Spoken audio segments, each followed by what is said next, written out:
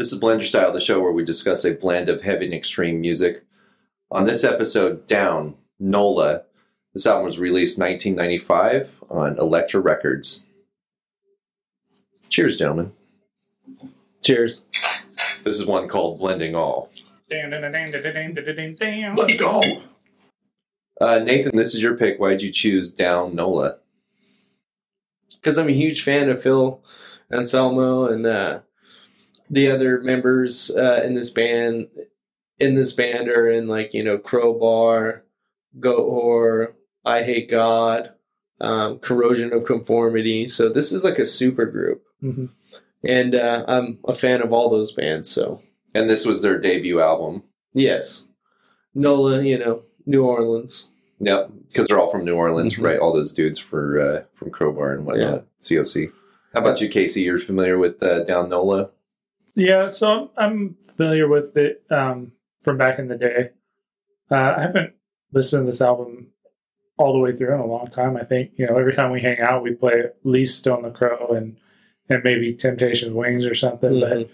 But I haven't sat down and listened to this since we were kids. 95, 96, somewhere around there? When did this come out? 95, yeah. Yeah. So, he was supposedly still kind of in Pantera, right? He was absolutely in Pantera. He was absolutely, yeah. Yeah, Far Beyond Driven, I think, came out in 96 or 7. Something like that. This was at the peak of all these guys' career, in my opinion. I feel like Crowbar, Pantera, and COC were all at their best in the early 90s. Well, this is also kind of the peak of that genre of music. That not Down, but all those bands. The sludge metal, yeah. I mean, this was kind of when all that stuff was really popping, and for them to branch off and kind of leave what they had and do this side project, it was a controversial thing at the time. I mean, I know it drove kind of a wedge in between Pantera because everybody was pissed off that Phil was off doing his own thing and not including them, and there was a potential for him to get big or bigger than them. But this becomes a theme with Phil Anselmo, where he's in 1,000 projects. Oh, yeah, he's in many, many different projects. Well, and this band was formed in 91? Yeah, so New Orleans, and they didn't get signed for years. It was just kind of a jam project, it seems like. Interesting. So apparently they had some songs that were recorded, and each of them got, had a tape. And what they would do is while they were on tour with their other bands, they would play these songs to certain people, not tell them who it was and everything, and people were loving it. Whoever they showed, So whoever they showed these demos to, everyone was like, "What the fuck?" Yeah, I read that their first, I think it was a 3-track demo was only available through underground trading. They would give them out to the band members, and when they were touring with their main bands, like Dave was saying, they would walk up to fans and people and be like, "Hey, have you heard that band Down? Check it out." Not telling them they were in the band. Yeah. And they got this pretty big following just from handing out stuff, and nobody knew who was actually in the band. So when this came out, it kind of hit hard, do you think? They did that for a few years, and then one of the executives from Elektra Records got a hold of one of their demos, and they were playing a small show in New Orleans, and he showed up and realized who was in the band and signed him immediately. How did an A&R guy not find this earlier? This is clearly a special band with special members in the band. Were they just not playing live in that? No, they just weren't talking about it. Yeah, they were. So this band was working on these things for quite a while. Mm-hmm. And when they finally had this material, they dropped it. And it actually hit in the Billboard 200 charts. Yeah. 57 for 6 weeks. It was on the top 200 charts. Really? So when this came out, this actually, I would say, made a big splash. Mark. Yeah, and also to touch on that, it wasn't their 3-song demo that got the attention, because by the time they were signed, they had recorded a 3-song, 4-track, and then I think a 10-track demo. I know nothing of the demos. Okay. I know that they had recorded because they got together and they practiced. So they did the 3-track, they did a 4-track, which was exactly the same as the 3-track, just with an intro, and they did a 4-track, and that's the one that kind of started blowing them up. And then when they showed up there. But my issue isn't necessarily... then this is the first release. This is the first release. Yeah, after being signed. Now, they'd been around for a while. By the time. You can't get the demos. They're not on main. I don't think so. Yeah. Okay. I think it'd be hard. I mean, you might get lucky and find one bootleg somewhere, but I doubt you're going to find an actual copy. So Phil has a distinct voice. you know it's Phil. I mean, well, maybe back then you didn't, but if you heard a song now, you could tell it's Phil by the sound. Still to this day. So, scour all the different bands he does. So for an A&R guy to have to hear the demo, or for all the people that were handed this demo not to realize right off the bat that it's Phil Anselmo. Well, it's Elektra, bro. Like, they signed Metallica. But I'm saying even the people they handed out these demos to, like, oh, if you heard the band down and check this out, and handed out this tape to. Well, maybe they might have, Phil was like, hey, man, this is something I'm working on, but didn't say, hey, all these other dudes from New Orleans are up in this mix. You know what I mean? Well, according to the what I read on the interwebs, it's that they just handed it out and didn't tell them they were in the band, never told anybody. Their names weren't on the demo.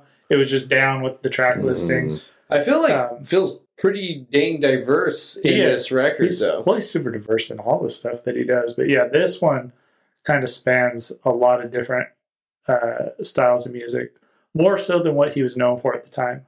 So what would you call this? I would call this sludgy groove metal, which Pantera is credited for being groove metal, Crowbar sludge metal. It's like a mashup of the two. COC is kind of they even did a little bit of punk, but to me, Pepper Keenan is more of like the Deliverance era of COC, and it has like a more like stoner rock. So this is like sludge metal, groove metal, stoner metal. It has that New Orleans sound. And it's from New Orleans. It just has that New Orleans sound for sure. I hear hardcore, punk, southern rock, and stoner rock. Yeah. So when I went back and listened to this, I jotted down like the different things that I kind of heard, and it was real simple and real easy, and that's what I got. It's like Leonard Skinner and Black Sabbath, like hanging out. That's cool, yeah. I get that. It's real chunky on the guitar. The guitar playing is great on this. Oh yeah, it is. The drumming's real loose and that's one of the pocket. Yeah, that's one of the cool things. It almost has like kind of a swingy thing going on. He does a lot of triplet fills. Yeah, it's really cool because it's not something you would normally hear with like a heavy distorted guitar and stuff, and it works so well. Totally agree. It does have that. It does swing sometime when they move into triplets and stuff like that. The vocal or the lyrical content on this has almost a depressive down vibe feel.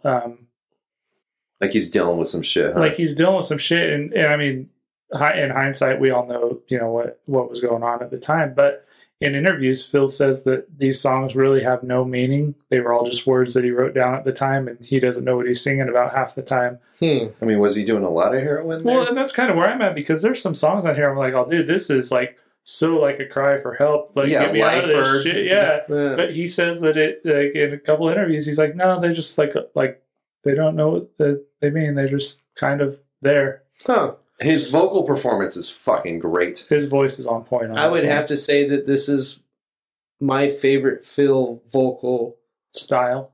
Performance. NOLA. Like, he's great in everything, but NOLA for me, I think, he's got Lifer. He's got, so many tracks on here that he is either getting high, bluesy, or like he's doing it all. He does this like mid-range stuff a lot on Temptation's Wing, and then he's like screaming over it. And it sounds so badass.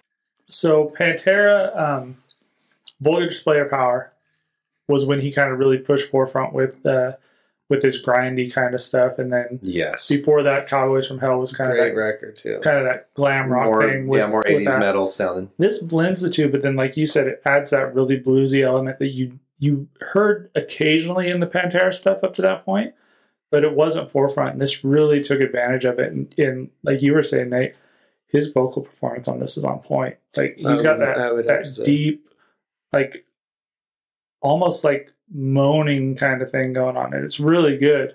And he does some spoken word almost, where he's just doing like talking on the album. Yeah, it's weird that he would say something like that, because like for me, well, it's always up to the fans' interpretation of what's going on, right? But to me, these lyrics are actually pretty spot on. I see suicide, I see drug use, I see, self-loathing. I don't know. That's weird. That is almost crushing my heart that he just wrote this on a napkin. And, was like, and that's how I feel about it too, because I feel like a lot of this was like that. Did you ever watch that thing where he sat down with I don't remember what university it was, and he did the it was like a poetry thing, and he talked about heroin or whatever. Mm-hmm. It's like all of this stuff that he spoke about in there way before any of that stuff came out. Yeah. It's like it's almost like he's singing about it before he comes to the world and says, "Yeah, I have a heroin problem," kind of thing. Before he, like, maybe even realizes, and he's like, "Yeah, maybe," but like subconsciously he did, which is weird because I'm with you. I feel like there's a lot of meaning behind these lyrics, but then to read that there weren't a lot of meanings, I was like, "No, there's no way, dude," because this you could feel it, like you could feel it in his voice throughout this whole thing. It's really good. Let's talk about what we like. What'd you like about this, Nate? I really love the guitar riffs. I love how they can get rocking. I love how they can bring it down and get real bluesy. I love how the drums are really in the pocket, like you said. I love that it has a New Orleans sound. It has that southern sound, which I love because, Leonard Skinner fan and stuff. Right on. And this, like I said, this is Black Sabbath and Leonard Skinner hanging out, having some beers. I feel like this is a record you could, if your father was into it, you could, hang out and listen to this record. I think it's pretty diverse. I think young people, older people can get into it. The the vocals were great, obviously. I think this is a great, well-rounded record. One of my likes about it, too, is also how accessible it is. Like, I can play this when my dad's in the car with me, and he can just jam out with it. It's not too heavy. Like, Temptation's Wing, he's screaming quite a bit. But it doesn't sound too abrasive. Like, he does it really tastefully. Well, like, you could make a mix for somebody and slip a down song in there, and they'd be like, fucking... It works well. Yeah, it totally does. Well, and like you said, on Temptation's Wing, up to that point where he starts screaming, it's super accessible. And one of the likes for me is Temptation's Wing. That song is fucking untouchable. Mm-hmm. It's a masterpiece of sludge groove metal. Oh, yeah, it is. Like, in my notes, I'm like, fave song. Because I do this for all the records, And, like, I looked and I was like, I'm not even going to write it down because, like, honestly, all these songs are my favorite songs. Really? Oh, yeah. I would say all these songs except for the little acoustic interlude thing. Yeah. And Jail. It shouldn't be there. I know why it's there, but it wasn't executed well. They could have. I think Jail was a nice touch. Well, I feel like a song like that needed to be there within that album, but they could have put a little more effort. I think they should have put it towards the end because I feel like it really broke the flow of the album. It was deep. It was more than halfway through, right? It was about halfway. Yeah. But Temptation's Wings, I think, overshadows the rest of the album. Yeah, that really starts off and sets the expectation, and it never quite reaches that point again. And that was some of the stuff I liked. Like, I really liked how sludgy it was. There's a lot of vocal and guitar layering going on. Like, if you listen to it, you could hear there's a lot of layering going on Phil's voice and a lot of really cool background vocals and voices. And like you said, spoken words that are spoken in the background that aren't necessarily part of the song.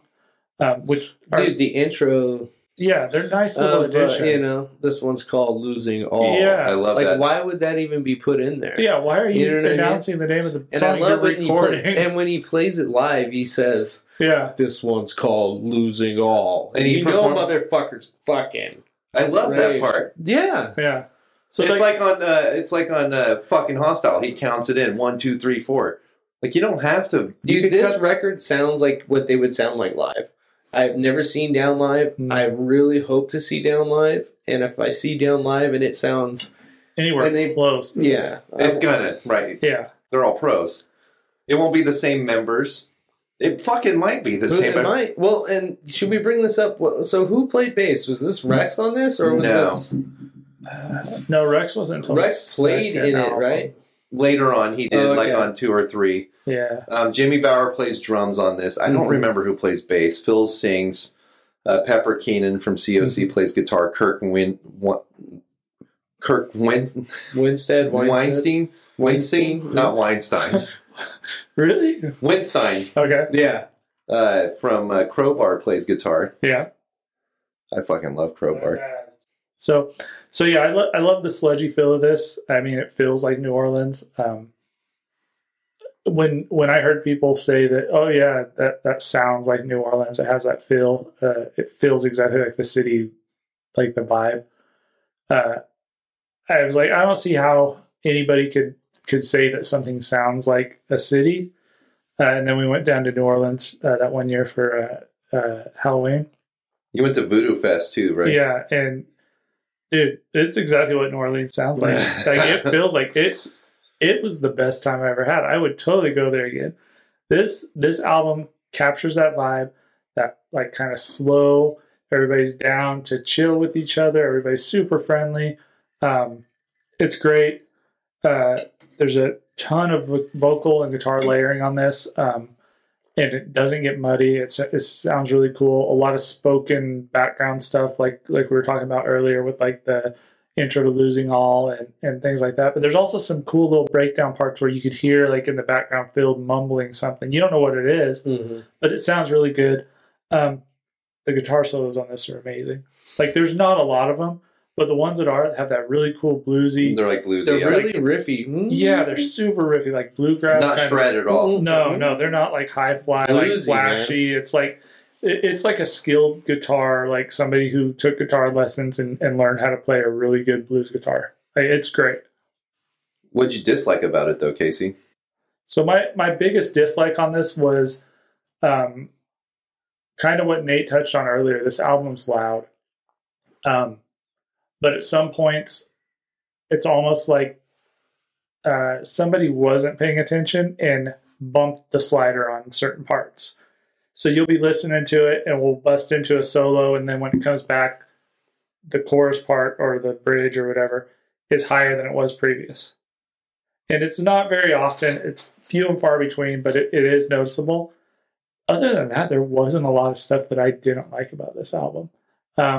That jail interlude, I think I could have done without. That kind of broke the flow of it. But this album it kills through the whole thing. It's great. What about you, Matt? What didn't you like about it? I kind of agree. Like, the playing on this is excellent, but the songwriting kind of gets boring. Like, they're pretty predictable. I've heard this a million times, so when I was listening to it again, it kind of gets boring. But I'm nitpicking, if I can be honest. Other than that, I pretty much like it. Yeah, I feel you on that. Like, I was 2 or 3 times into it, and I was like, man, I heard this album so many times. Like, midway through, I get lost. It just kind of loses me in the background. Nothing really jumps out at you. It's really, really easy to listen to. It is. But I guess that's my complaint about it. It's like so easy that it's like, it can't keep your attention. It doesn't keep my attention, right? Now, to touch on that, does it not keep your attention because you've heard it so many times? Like, yes. when you were younger and you heard this, it blew my shit away. And that's kind of where I'm at with it too. Because I was like, when I listened to it, I felt the same way. I was like, man, I remember this being like, I was just like so in the zone listening to it. But now I listen to it, and after like 2 or 3 times, I'm kind of like, I've heard this so many times that I'm just kind of like, cool, still a great album. I have the entire thing memorized. Yeah, exactly. Yeah, it's great, but it just like at this point. I'm like, I've heard it all. So kind of easily lose because it's so accessible and easy to listen to. You've heard it so many times. It's not a challenging thing to listen to it, but it is like it blows you away the first time you hear it for sure. Oh yeah. Another thing I really did not like about this album is the beginning of Temptation's Wings sounds exactly like Losing All. Like the guitar riff is almost identical. Yeah, I totally forgot about that. But yeah, that. Like, if you put this album on shuffle and those are back to back, you're like, what the fuck? I just listened to this song. Why did they remix it? Yeah. Maybe they were really drunk at that time. I fucking hope so. What about you, Nate? What'd you not like about Down NOLA? Jail. Really? I really like Jail. No, I don't like Jail because, the record has a feel and it has a flow for me.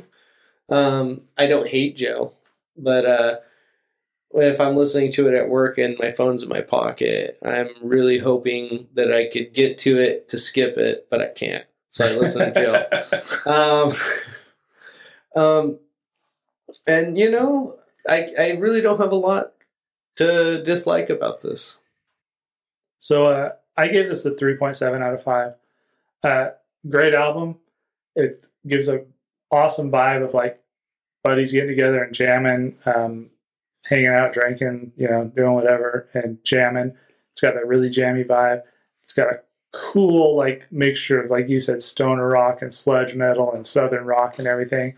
And the musicianship just kills on this. I mean, there's one song on here that I'm with you that I would skip almost every time, but there's not much on this album that I don't like. What about you, Matt? I give this a 4.3 out of 5. This is an awesome album, and like you were saying, Nate, you can put this on in any situation. You're working, you're working out, you're hanging with friends. Put on Down NOLA. Nice. My rating is 5.0. I think I love what? I love the imperfections. I love that it's gritty. I love that it is predictable. I love that I know every word to this. And if I show up at work and I got to go up a ladder at 6:30 in the morning and I put this record on, I'm good. Fuck yeah, bro. I'm fucking getting it. Fuck yes. And if I'm drunk and I'm hanging outside and I'm barbecuing, Stone the Crow, Bury Me in Smoke. This is a great record, 5.0 for me. Wow. This is Blender Style. That was Down NOLA. We're from Blender Style. You listen to our radio station because we tell you to. Blender Style.